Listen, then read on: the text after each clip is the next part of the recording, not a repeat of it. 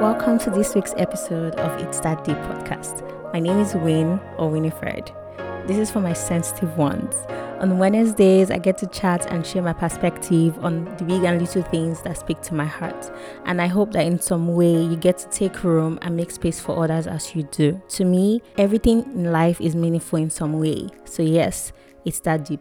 Hello, beautiful people. Welcome back to the podcast. So today I want to talk about environment, the impact of it, and the fact that the grass might indeed be greener on the other side. You guys must have heard of the famous quote or phrase, the grass isn't greener on the other side, it is greener where you water it. Oh, I'm sure you guys know Adekunle Gold's song. I'm not going to try and sing it because I'm going to destroy it, but if you know, you know. Originally, I think it was more of a proverb or like a phrase that was simply said as, the grass is always greener on the other side of the fence. And I think it was used to kind of express to people that gratitude was important, and it was not necessarily that, you know, everything you saw with people and on the other side was always better. For me, both phrases are the same in the context of this particular episode. I'm someone that has always been aware of the impact of environment, and I think I got into that awareness as I started getting older, maybe when I was in high school, because I kind of experienced a huge shift in my environment. But I think the gratitude came when I was in uni and just like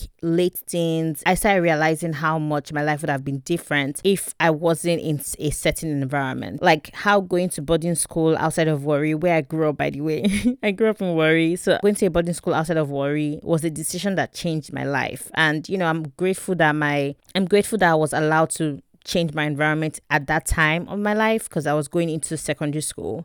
It opened my eyes to a whole different world. So yes, like my environment has always played a huge role in my life, and I don't think I'm that different. I think to a large extent we are all victims of our environment, regardless of whether or not it was a good outcome or a not so good outcome. So to you, environment could mean like an actual place, it could be a country, it could be your relationships, it could be a person, it could be your church, it could be your job, it could literally mean anything. The older I get, I hate when people do this, when they're like, oh, the older I get, but that's just who I am at this point, okay? The older I get, more and more I'm realizing that two truths can exist at the same time. And so yes, while the grass might be greener where you water it, you know, you should bloom where you are planted, and you're capable of creating the life that you want. My take is that you must first pay attention to where you're planted, right? If you're positioned or planted on an infertile ground, no matter how much you water it, the grass is not going to get greener, babe. It's just not going to get greener because you cannot bloom on dry land. Except God changes the soil, except it turns something around, your efforts to water dry land will yield nothing. There are certain lands in the world where no matter what, it is just a desert. That's why it's called a desert. There's nothing. You don't see a farmer going to a desert to say they want to plant and grow yam or something in a place where it's not just possible. The ground was not made to be planted in. Do you get what I mean? Outside of the big role that an environment plays in your life, it's also the duration of stay in each environment that plays a bigger role, in my opinion. I think that how long you stay in an environment, when it's self-imposed, can be a hindrance or a propeller in your life. It can hinder you from reaching your full potential, achieving your purpose, and vice versa. It can also lead you into disobedience, but that's another story for another day, okay? Ecclesiastes 3 verses 1, I think through 8, it says there's a time for everything, there's a season, a time for every activity under heaven, a time to be born, a time to die, a time to plant and a time to harvest, a time to kill and a time to heal. You guys get the drift. I'm sure you know what I'm talking about, but if you don't, just read Ecclesiastes 3 verses 1 through 8, I think. It makes me think of the places that we're in, not because God is asking us to be in those places, but because we are scared or we are operating from a place of scarcity. Sometimes, like, we are planted on we are on dry land. Sometimes we stay there, we're hoping that staying grateful, putting in the work, appreciating little things, we surely turn our ground into fertile land, when really what is needed is like actually moving position. It's actually changing and shifting, right? It might be changing where you're standing. It might be actually just relocating and trying a new land. And again, remember I'm saying that land does not necessarily have to be a physical place. It can be a person, it can be your mindset, it can be anything. Sometimes it is indeed, it might indeed be greener on the other side. You can never know if you don't recognize the ground that you're actually planted on. You must pay attention to where you are in the first place. If you are in an environment where you're constantly thriving on fear, scarcity, you're consuming information that also thrives on all those things, wouldn't you, like, at some point, you would have to switch, right? Like, there's no way you can be in the same environment, be around the same people, and expect that suddenly you'll be the one to blossom when you are placed in an infertile place. I want you to settle down and think about it, right? It's the same way when you feel empty and you feel exhausted, you feel like you have nothing to give. And people say you cannot give from an empty cup. That's the same way you might be on an infertile land, literally operating from a place of infertility. Nothing around you can help you bloom.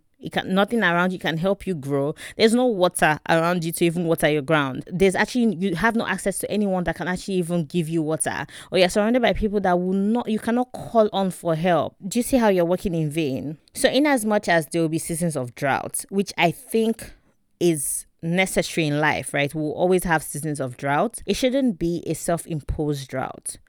Like, you can be grateful, you can be aware of the blessings that you have, and you can also identify that a new season is needed, or a new environment is needed, a change is needed. There's a verse in Haggai, I can't remember the exact chapter of verse, but it talks about how sometimes, like, you'll be working hard and God frustrates your efforts because you're not necessarily putting him first before all the other things that you're doing. And sometimes not putting God first is also allowing fear come first before Christ, right? Sometimes the friendships that you crave are better. The grass is greener on the other side because you are in dry friendships, like you're in infertile friendships. Sometimes moving out is better. You might need to change your job, and this isn't saying that you should always switch in a place of discomfort, but are you paying attention to where you are planted? Because there's only so much thriving you can do in an environment that doesn't let you thrive. Of course, ultimately, God's our source, right? That means he is in control. He waters us. He guides our feet to be planted on different grounds at different times and seasons in our lives. So if he is telling you to move, to shift, to stand differently, to uproot and replant, maybe he's saying, like, hey, where you are right now, yes, it's comfortable, but that's not where I want you to be, and I need you to switch. Yes, it is scary, but there's a lot of beauty that comes in realizing that you are actually moving into a greener land, and it might be hard, but when you are there, then you realize that you need to move, right? I pray that we stay aligned with Jesus, that we are rooted with him, in him, that he is guiding us, planting us on favorable grounds, helping us to shake favorable hands, but also that we are aware of, that we'll come into an awareness of the grounds that we're planted on, and that in a situation where we are staying put out of fear or out of any limiting mindsets that we've adopted over time, that God will reveal it to us, and the Holy Spirit will renew our minds and change us to be open to the newness that is in Christ. Amen. I hope you enjoyed listening to this week's episode. Keep sharing your favorite episodes with your friends, your family, and chat with me on Instagram. Share your thoughts in the comments or DM. Thank you for listening. Love you, and talk soon.